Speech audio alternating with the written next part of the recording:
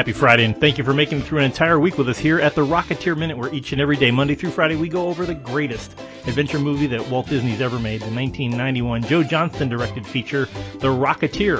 I'm one of your hosts, Jim O'Kane of TVDads.com. And I'm Hal Bryan, an airplane nerd from the Experimental Aircraft Association here in Oshkosh, Wisconsin. And Jim, we're welcoming back your other Darren, as we have said, Mark Cerulli. Of the Airport Minute, the upcoming 007 Minute, writer, filmmaker, just bon vivant, if I do say so. Man about town. Yeah. Man about town. Excellent. Mark Cerulli, welcome back to the Rocketeer Minute. It is always a pleasure to have you on. Oh, it's great to be back, and man, what a great podcast you guys are doing. Oh, we're having so much fun. It's doing really good. And since you are a man about town, the town we're talking about is Hollywood. We're in the middle of we are in the middle of. I am such a fan of Jim's segues. I just want to get that on record right now. That was smooth, man. That was like hot butter. So yes, exactly. But we're talking about a place a little bit further down. I have to give a backstory here. Mark is very kind to be on our show because we had somebody who was going to be a guest, and then at the last minute they dumped us, and it was from a rather famous Hollywood hotel. But we don't. Anyway, we give everybody has an opportunity, and if they don't want to promote their brand among devoted movie fans and a piece of memorabilia, it's fine. But anyway, we're going to be talking about Hollywood Boulevard, a couple blocks down from the Chinese Theater at a place called the South Seas Club, which is on, if the way this movie looks, it's at the corner of Cherokee and Hollywood Boulevard. But there right now. Oh my God, there is actually a really old-time 1940s bar right there on Cherokee. Because I met my old boss from Cinemax there once. Really? And it's like stepping back in time. Is that Musso and Frank's? No. It's near Musso and Frank's, but it's just an old-time watering hole. Okay. Well, this is probably what it looked like in 1938. I mean, it's just this is a fantastic set. I mean, every time we're here, we've been on this set probably as long, Mark, as you and I were in the the Commanders Club. The Commanders Club. Yeah, but they do get every last penny out of this big set. I mean, just look at the ice sculptures and all the fountains and things.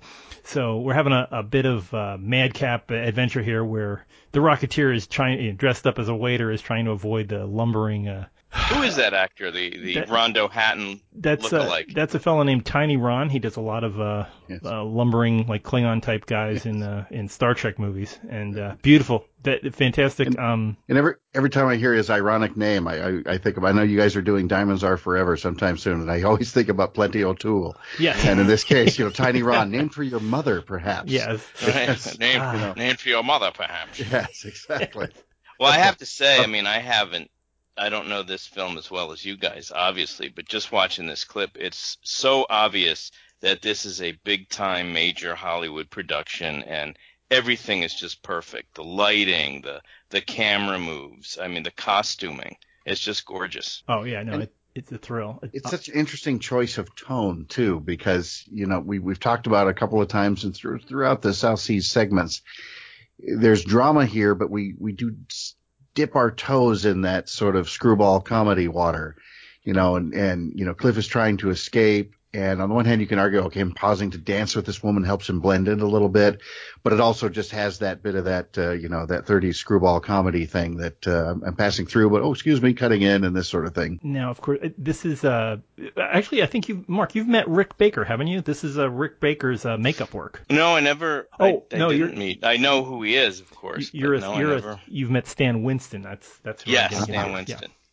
Now, for the record, I used to, when I was in the police department, I had a sergeant named Rick Baker, but he was not into makeup or prosthetics of any kind. He didn't have a King Kong suit in the back? He did not, but he left law enforcement, and he is now, I swear to you, this is a real thing, he is now a horse chiropractor. Wow. I'm just going to leave that right there. Niche profession, if I ever heard of it. Yes, it is. You don't see that on the back of a matchbook cover. There's big money in horse chiropractic. Wow. There probably is for racehorses. Yeah, there's got to be. Yeah. So he's making a living. So Rick, if you're out there, give us a call. Good on you, buddy. Happy to have you on. Yes.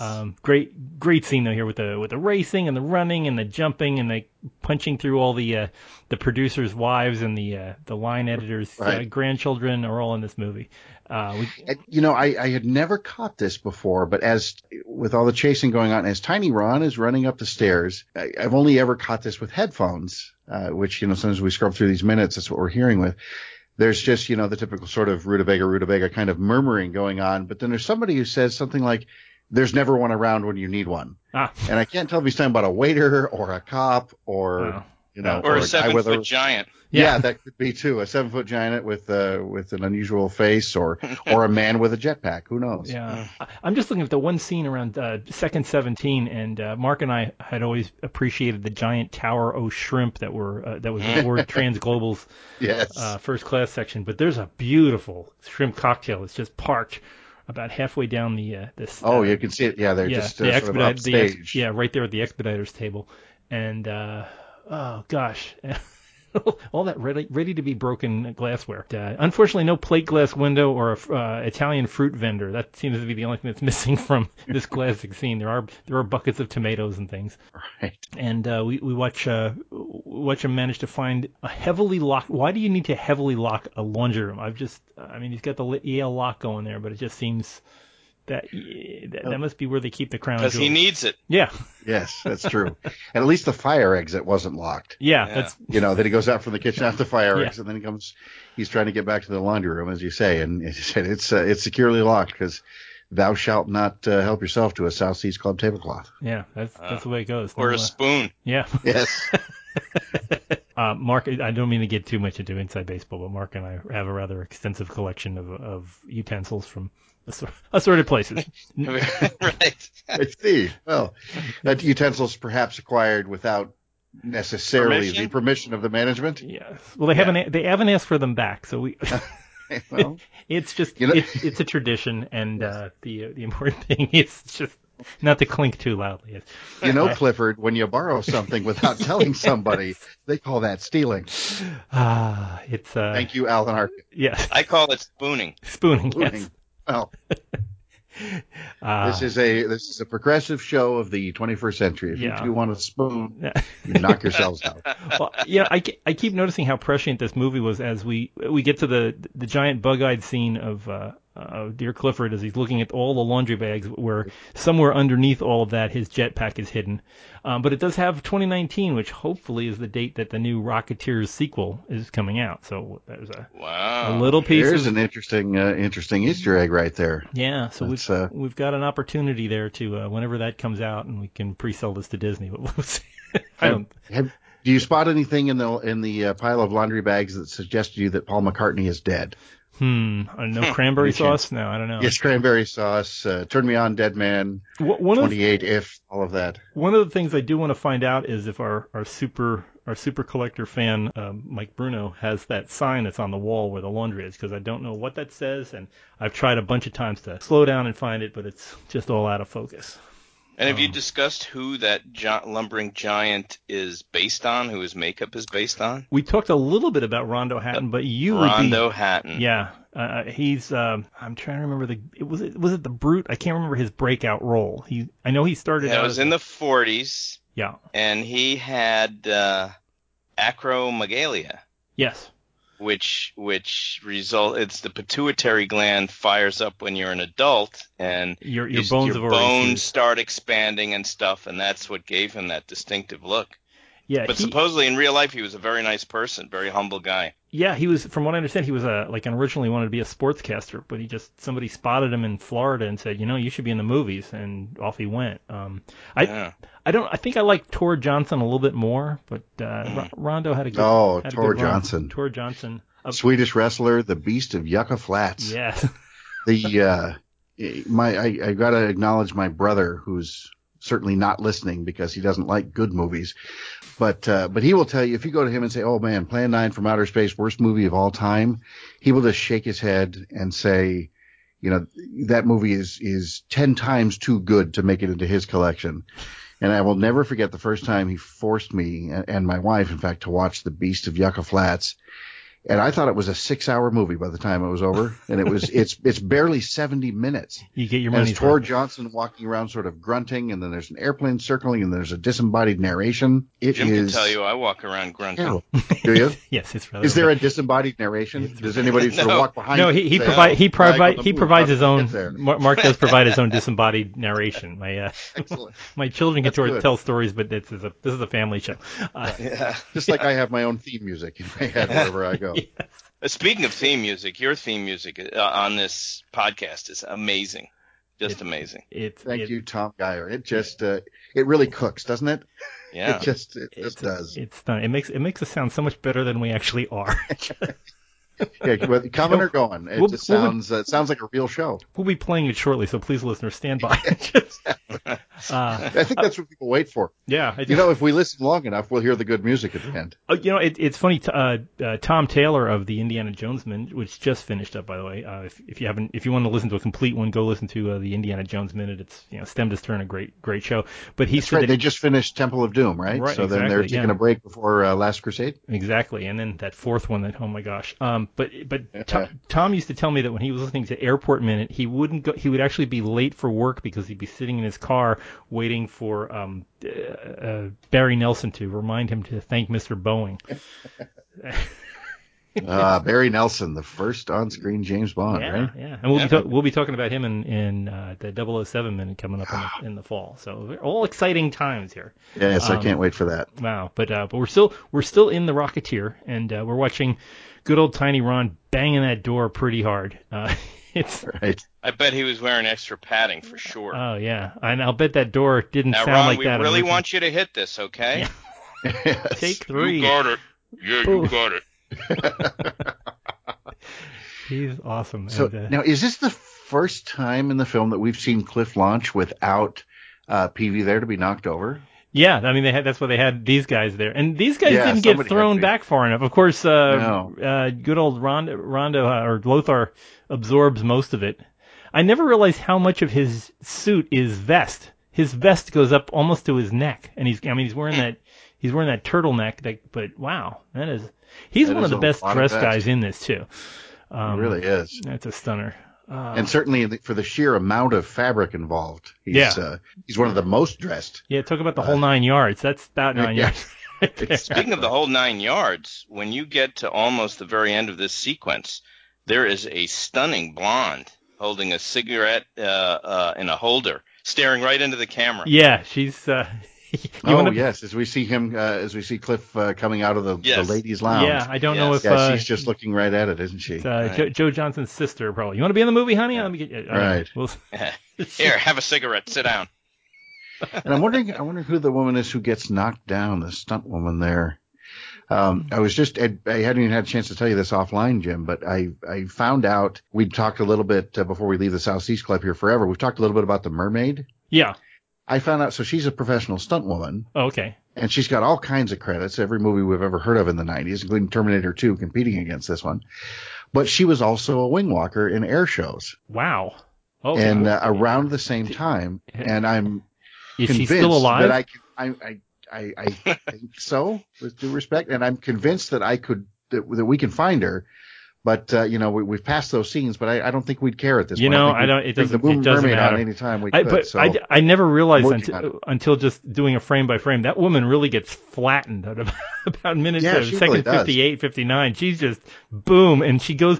He makes the split actually there. He knocks the rest of the girls behind him just go ba-boom. And that just made me think of it. These female stunt players, presumably stunt players. I hope so. And one can dream. Anyway, yeah. But you're right, man. They go flying. Yeah, that is wow. So hopefully some of them are still with us and ready to chat because we are kind of running out of minutes here. Is that corn? What is that? What is the painting on the? Or is that tobacco leaves? I can't figure out what those large plants are that are drawn on the wall in the ante room there to the ladies' room. I don't know. Yeah, it looks a little bit more like tobacco, where they're broad and so close to the ground.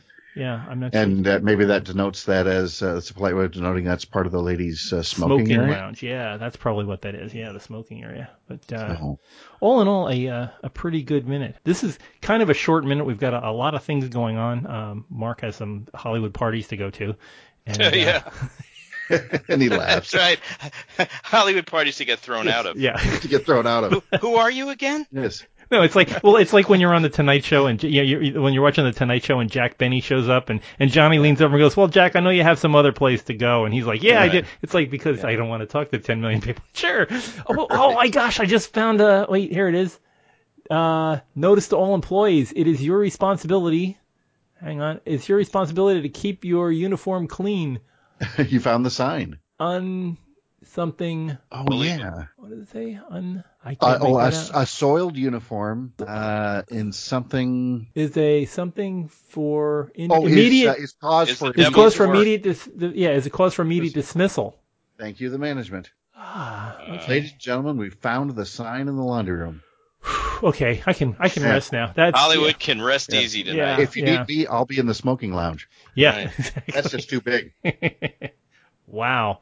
Okay, no, that's good. Well, I wonder, maybe there are some hotels. God, Jim, what I'd give for a spoon from that set. Yeah, South Seas. If you ever get Joe Johnstone, ask him. Well, we've got the next best thing. There's a fellow that collects more than you do on about the Rocketeer. This guy has he has Jennifer Connelly's He must have dress. very deep pockets. Yeah, that's it's quite an amazing. Well, he did this before it was popular. And we've made it more popular, so the value of his loot has increased. Yeah, he's definitely a Rocketeer hipster. He was definitely into it before we made it cool. Yeah, exactly. But we are, and we're so cool now, Jim, that the Rocketeer himself wanted our autographs. Yeah, that was an exciting day last week. He was asking for our autographs on a DVD, so we obliged. Wow. I have no idea how we got here. None whatsoever. You're Spartacus. Yes. Wow. I have led you here, sir. Yeah. So we do. This has been quite a 70th minute, and Mark, thanks so much for being a part of this. We're gonna kick up our. I'm always happy to be your second choice, Jim. You know that. You're my best. You've always been my best man. That's true.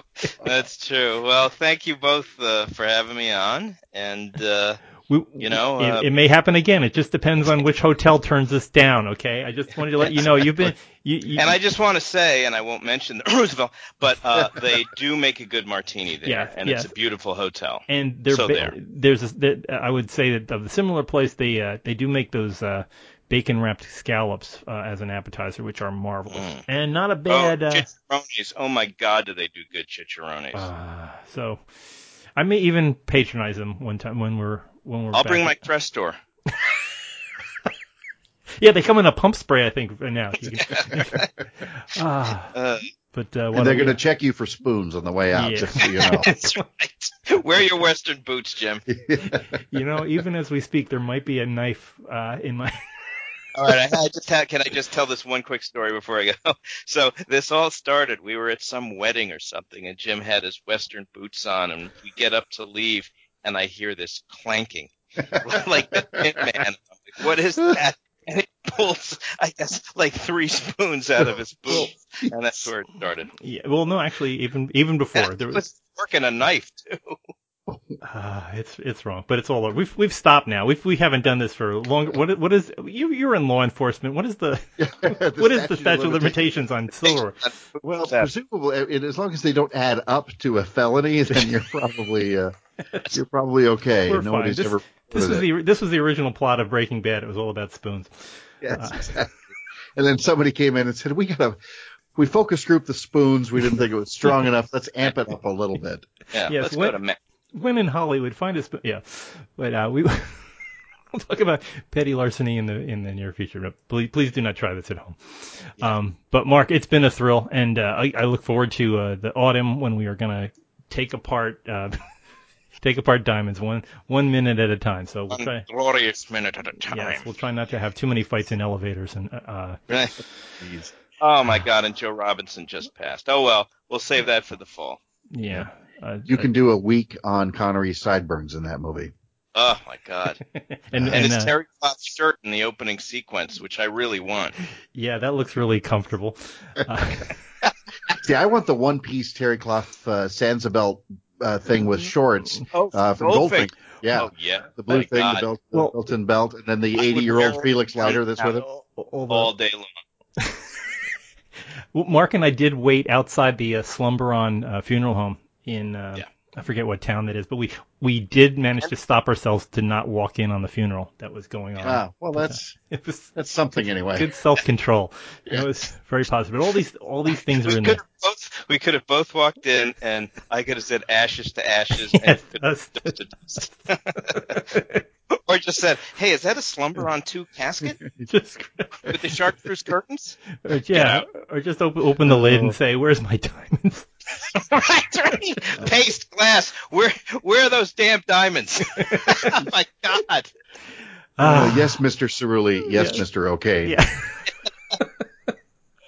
Oh my wow. goodness. Well, someday we'll get back. We do have to get back to talking about the Rocketeer, but we'll do that next week. So join us here. We're going to talk. If, by the way, while you're listening to this, the mighty EAA Air Venture plane-a-thon. The major the world's flying. greatest aviation celebration. Exactly. There's 500,000 people with propellers in front of them or on their heads out in the beautiful Wisconsin summertime. But if you're listening to us there, thanks for listening, and go hunt down Hal. He'll be happy to sign your CD. If you need me, I'll be everywhere. Yes, he's everywhere. But join us here next Monday when we can all Hal will be waking up from his long winter's nap after folding up all those chairs. Gosh. Work. Yes, but we will join you back here on Monday. So pick us up here as we find out where did he go after he left the ladies' room. Poor old Cliff. But we'll see you Monday here on the Rocketeer Minute. So until next time, over and out.